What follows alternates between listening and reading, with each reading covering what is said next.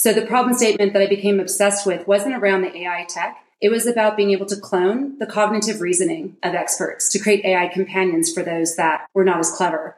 And that is all I think about. And until I'm done, just a dog with a bone, I can't do anything but that. So for me, the technology is just a way to make that happen that I never thought was possible. Because what we're really using with cognitive expert systems is being able to find patterns. Because experts don't think linearly. We don't think in if-then statements. We don't think in decision trees. That's for very junior staff. Senior experts, they think laterally. They keep a lot of things in their head, and there's lots of ways to solve a problem. Some are just better than others. So what I love is just being able to use that technology for that pattern recognition and perfect memory. Hello, and welcome to More Intelligent Tomorrow, a wide-ranging exploration of the potential impact of AI on the world around us, as envisioned by the future heroes of the human and machine intelligence revolution. Can AI ask questions, not just answer them? I think I just did. Well, anyway, we'll discuss this and more with Linda Klug on today's episode. And now, your host, Ben Taylor. Linda, I'm so excited to have you here. And you're my second favorite CEO, but I might have to say third favorite. And so hopefully you forgive me that you're now my third favorite CEO. It's complicated. I'm guessing Gonzo's one, and now your new CEO is probably your second one, right? Yeah, Jeremy. So it's complicated, but a lot of people want to emulate your career somehow. Your career is inspiring the work that you're doing. And so I'd love for you to tell the audience, how did you get to where you are today? And then we'll transition where you can talk about the company. So what has your career looked like? Sure. So my bachelor's degree is in formal logic, which is a part of philosophy. And my parents were completely distressed that was my choice. So my parents are immigrants. They were hoping that I would go into some science or something really practical. But turns out all these years later, formal logic is great for AI. So it wasn't such a terrible choice after all. So after school, I worked on disasters full time for 5 years. So I worked in the war in former Yugoslavia while working for the UN. I worked for the American Red Cross. I was on 55 different catastrophic events. And I'm from Silicon Valley, so it was the early 90s. And that's when everything started to boom. And I became fascinated with the whole of data and systems in technology and how the world was getting interconnected that way. So that's how I actually got into a technical life, and I never left. So I got a graduate degree in applied economics, and I hold 12 enterprise patents. 10 of them are in Veritas software, and 2 are for innovations in artificial intelligence. That's awesome. So I think with machine learning patents, a lot of people get excited about them, thinking that they're required today. And the people that have written them, they kind of so maybe to just kind of shoot off on a quick question, how do you decide when you should invest in a patent versus a trade secret as a founder running the company that you're running now? So for us, we had 30 days before the 1 year was up for a certain part of our tech. And we met with the patent attorney, and he got really excited about how we solved a particular problem that he thought was an innovation in AI itself. So we were the first to actualize an AI theory in the 80s around knowledge engineering.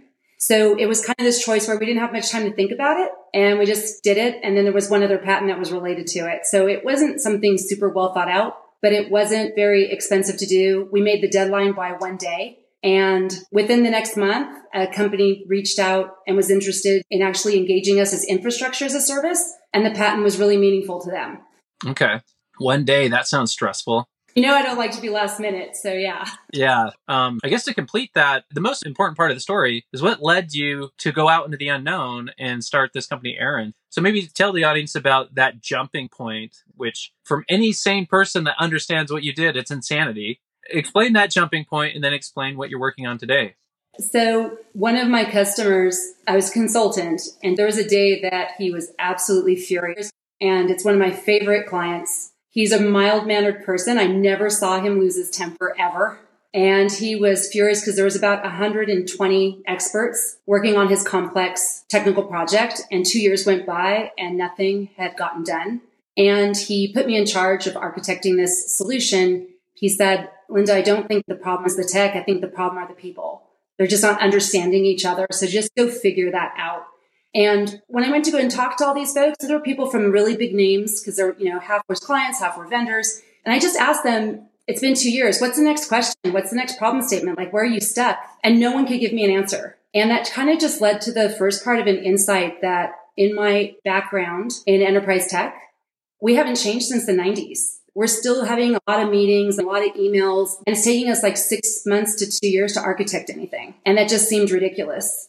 When I sat down for lunch with the former CIO of Veritas, Greg Valdez, and he said, Linda, those decision trees in your head, you can teach a machine to do that. So then I became obsessed. I started reading nonstop. I probably slept 3 hours a night for 5 months. So I just could not read enough about it. And Aaron got started.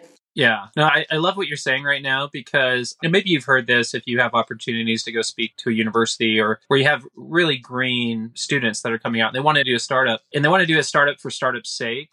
And you're talking about obsession. And I think that's a really key thing for people that want to do a startup. You better care about what you're working on. So it sounds like you definitely caught that fire. And when you reminisce and think about what was done and what decisions were made, what are some things that come to mind when you think about lessons learned? Probably the biggest lesson I learned is patience. And I thought I had a lot of it from enterprise because everything moves really slow. Enterprise clients move slow. I was really well prepared for long timelines in general. This startup definitely kicked my butt on patience. It's been really tough to kind of apply your enterprise life to then startup life and realizing that so many variables are not in your control. And you have to just control the things you can and work hard on the things you can. But a lot of things happen to us. A lot of luck. So for example, 3 months into development, Google's AI services platform came out with a service that saved us 6 months of engineering. Couldn't have predicted that, right? Other things of just finding the right people at the right time that would have been super hard to really calculate. We had to find an architect for AI that coded all day. We couldn't afford both. And we found him. But things like that really early on that were really tough kind of just taught me a lot about that some things are luck that move fast, but a lot of things are patience that moved really slow. Yeah.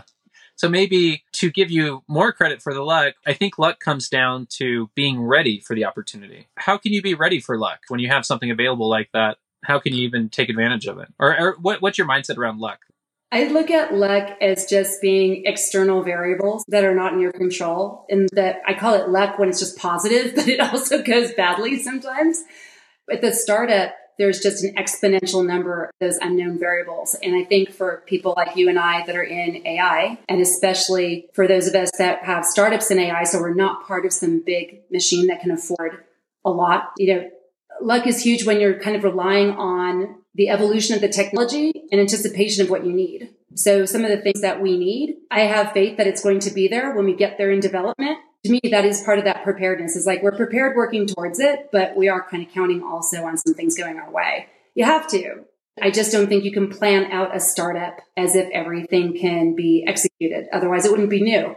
Yeah, definitely. And plus, playing in the technology space, especially the AI space, yikes. This landscape is changing so quickly. How could you plan 2 years out with what's coming online? So, not that I have a good reference for this, but kind of the mindset is every 6 months, there are new tools, new applications, new things that potentially could support you in your startup. This actually leads to another question. AI is a very dangerous thing because a lot of people fall prey to the shiny new toy. I'd love your perspective on this because you're coming from the executive perspective, but you're managing individuals that are technophiles. They love the technology. They love the shiny new toy. And so how do you play that balance between a shiny new toy that does change and offer value for the company versus maybe the warning to not now, it's not the right time? So how do you manage technophiles and what is your mindset as an executive? So I'm also obsessed with the tech. I love it. But my primary driver is the problem statement. And to me, that problem statement is it's really difficult to scale experts. And I'm fascinated by the fact that there's variance in experts, even though they have the same amount of experience. So the problem statement that I became obsessed with wasn't around the AI tech. It was about being able to clone the cognitive reasoning of experts to create AI companions for those that were not as clever. And that is all I think about.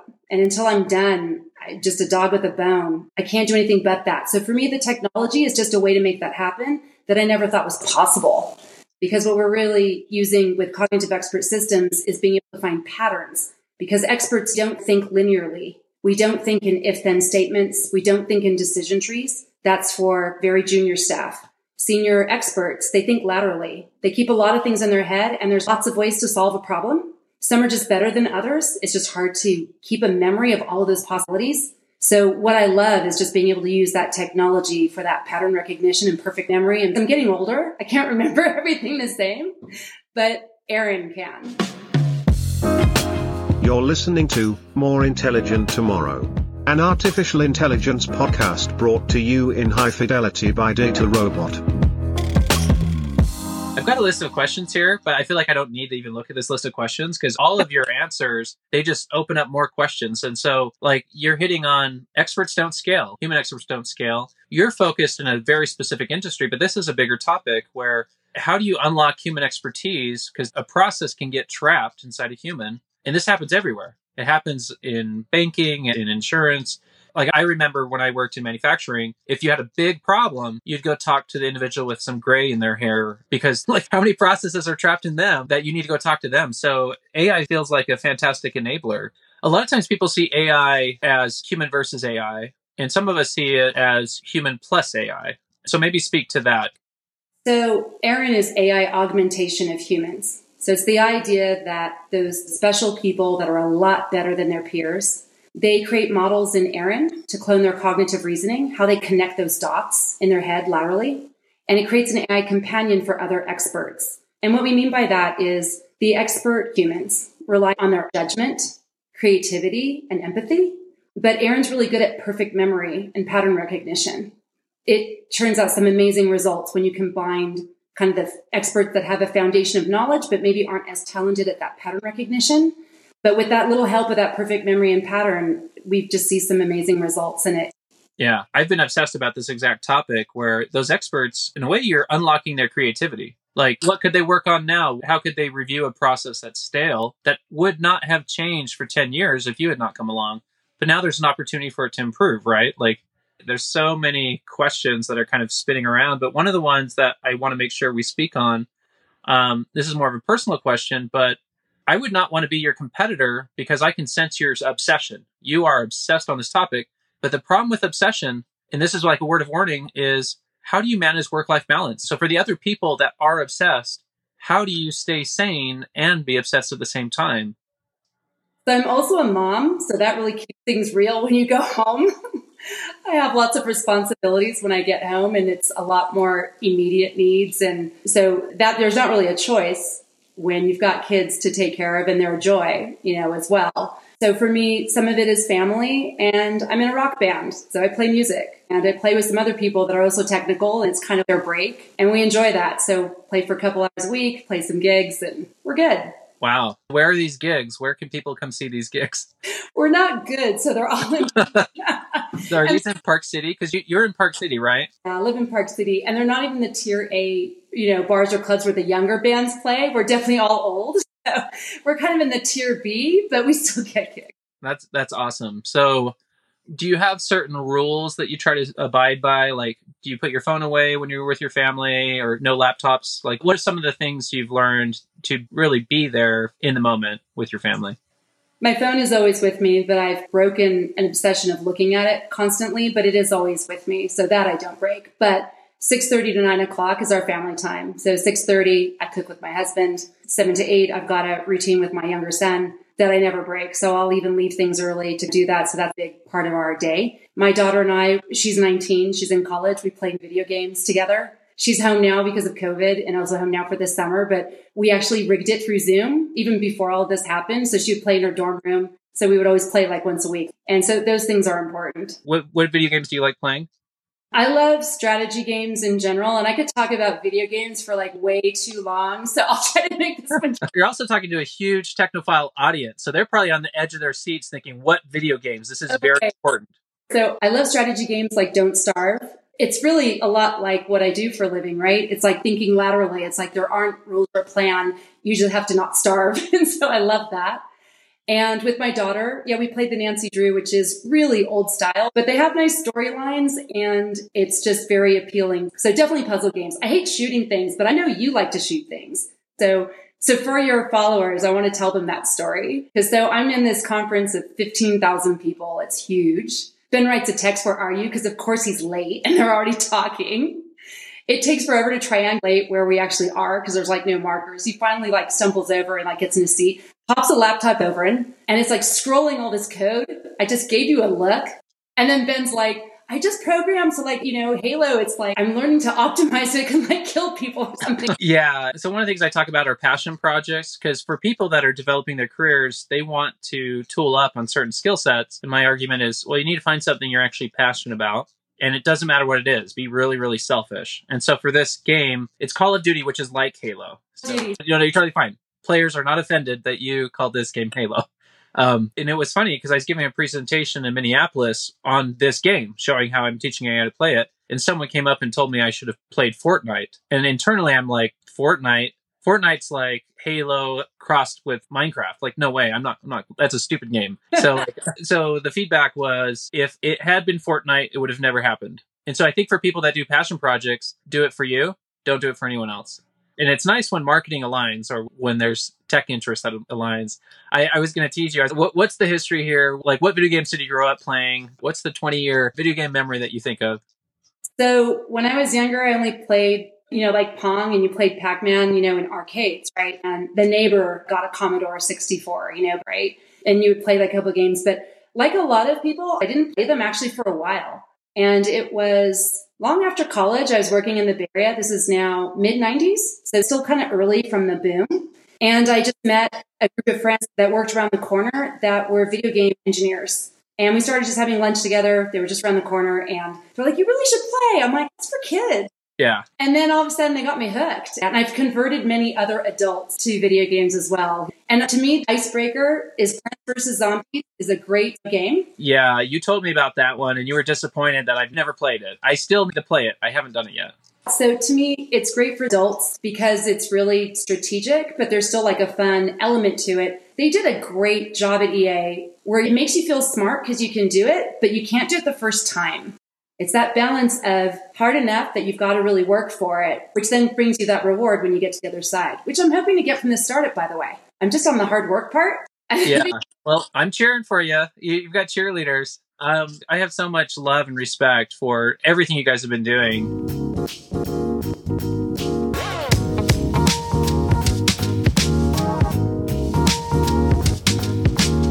I want to make sure we kind of go back to what you guys are working on over there. So I know you guys are building AI models for a variety of customers. One of the things that we constantly deal with in AI is, how do you generalize something? So like, do you build one model for all the customers? Do you build models for certain applications? Maybe what's your perspective when it comes to building AI models for your clients?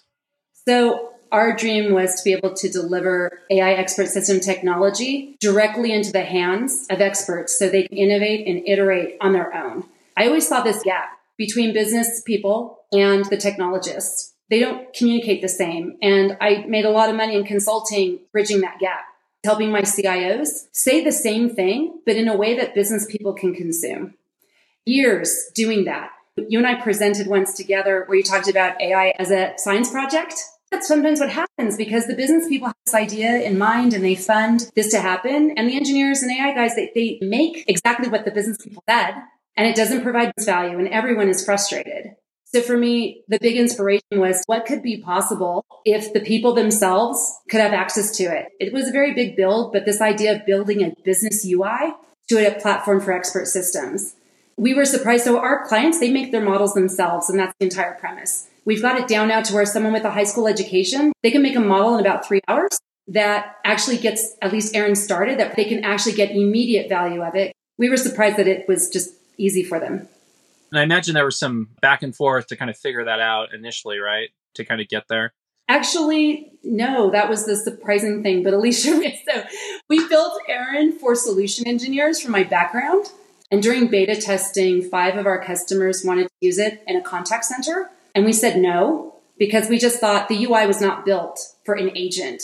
So we did not touch the UI at all. And we were stunned. They built models. We got 4 questions the first day and no one called customer service for a month. We still don't have support because people don't call. So that part was a surprise. Wow. It's fascinating because most people fail. By most people, I mean most companies, like large companies, they never connect ROI to AI ever. And AI projects remain notebooks trapped inside a Technofile. So what advice would you give to other executives, maybe people that aren't in your line of work? How do you make AI successful? How would you approach using AI to ensure that it actually does deliver a return on investment? I think the experience I had with Greg is what needs to happen in every company, which is Greg explaining to me how cognitive expert systems worked and what was possible, that it was about memory and pattern recognition. They weren't necessarily decision trees. Just explaining that, I made that connection then with my own expertise. So to me, the business person understands the problem statement to solve, but I couldn't even imagine solving this problem until someone actually told me what was possible. So it never occurred to me to scale an expert this way. I couldn't conceive of what a cognitive expert system could do, but the minute he explained it, everything made sense. But again, Greg was a CIO of a Fortune 500 company at Veritas at CA Technologies. Like, his job is to bridge technology with business people. I had the best person to explain something like that to me. And I think that's not that common in enterprise. Yeah. So communication breakdown sounds like it's the root cause, where you have technical people that don't understand the business objectives. You have business individuals that don't understand the possibilities or the capabilities, what could happen if you aligned. Yeah, it seems like this is the constant challenge in our field is how do you allow people with completely different mindsets to communicate? And I think a lot of times people try to hire in the middle. Like, I'm going to hire a chief data officer and it's their problem. They will either succeed or fail and we'll leave it up to them. That's super interesting. So I think we have time for, okay. What technologies do you depend on the most outside of work? Just what comes to mind. Are there certain technologies that are really interesting to you right now that are making a big difference for you or your company? That's a fine question. Let me think about that one. So device-wise, I am in love with my iPad. My phone, I can take it or leave it, but my iPad, I go to sleep with it, right? So I'll fall asleep watching Star Trek, I want to make sure I hit on this. I've seen some iPad super users that blow people away. Are you an iPad super user? What are some of the most impressive things you can do with an iPad? I watch movies, so very low bar over here. Well, I think to me, it's more the intimacy of it. I play video games on it. I do watch things on it. I do some email, but not that much. And there's some other apps that I do maybe use for work. It's more that its shape and its size that you can take it with you everywhere. There is an elegance in that design that I just grew really attached to it. And, a huge part when we try to design Aaron is all around design. That's why my co-founder is a designer, which most people would not think to do. But to me, everything is like that bridge of communication. Yeah. Hopefully this isn't too big of a generalization, but I think there's people in tech that don't respect design as much as they should. And it sounds like your co-founder has a very strong design background. So what's your perspective on the importance of having good design, user experience feedback loop, where maybe there are a lot of technophiles out there that don't really see it as a core science? When I had the inspiration for Aaron, I knew Alicia for years, but I thought it was so important. I sought her out to be my co-founder, that this was going to be half the company, that half the company was going to be, how do you communicate AI expert systems to everyone? How can you put that in everyone's hands? And our first funding was from a Microsoft Ventures seed fund called Alonzi Ventures. They hired 3 architects who just thought about it for 2 months, because I wanted not just this delivery of putting that in people's hands where they can actually train it on their own, but also where it could be taught any expertise. And those were really, at the time, not things that had been solved, but they did figure it out. And to me, everything there's the technical part to figure out, but the delivery of that's everything. Yeah. I kind of have this full circle respect now for designers, like people that understand how you would interact with the product. It's not something I thought about before. You assume you build great technology and people will use it. That's not true. I want to make sure I ask this question here. This is a very important question. Does Star Trek provide any inspiration for where AI could head, or do they miss the boat?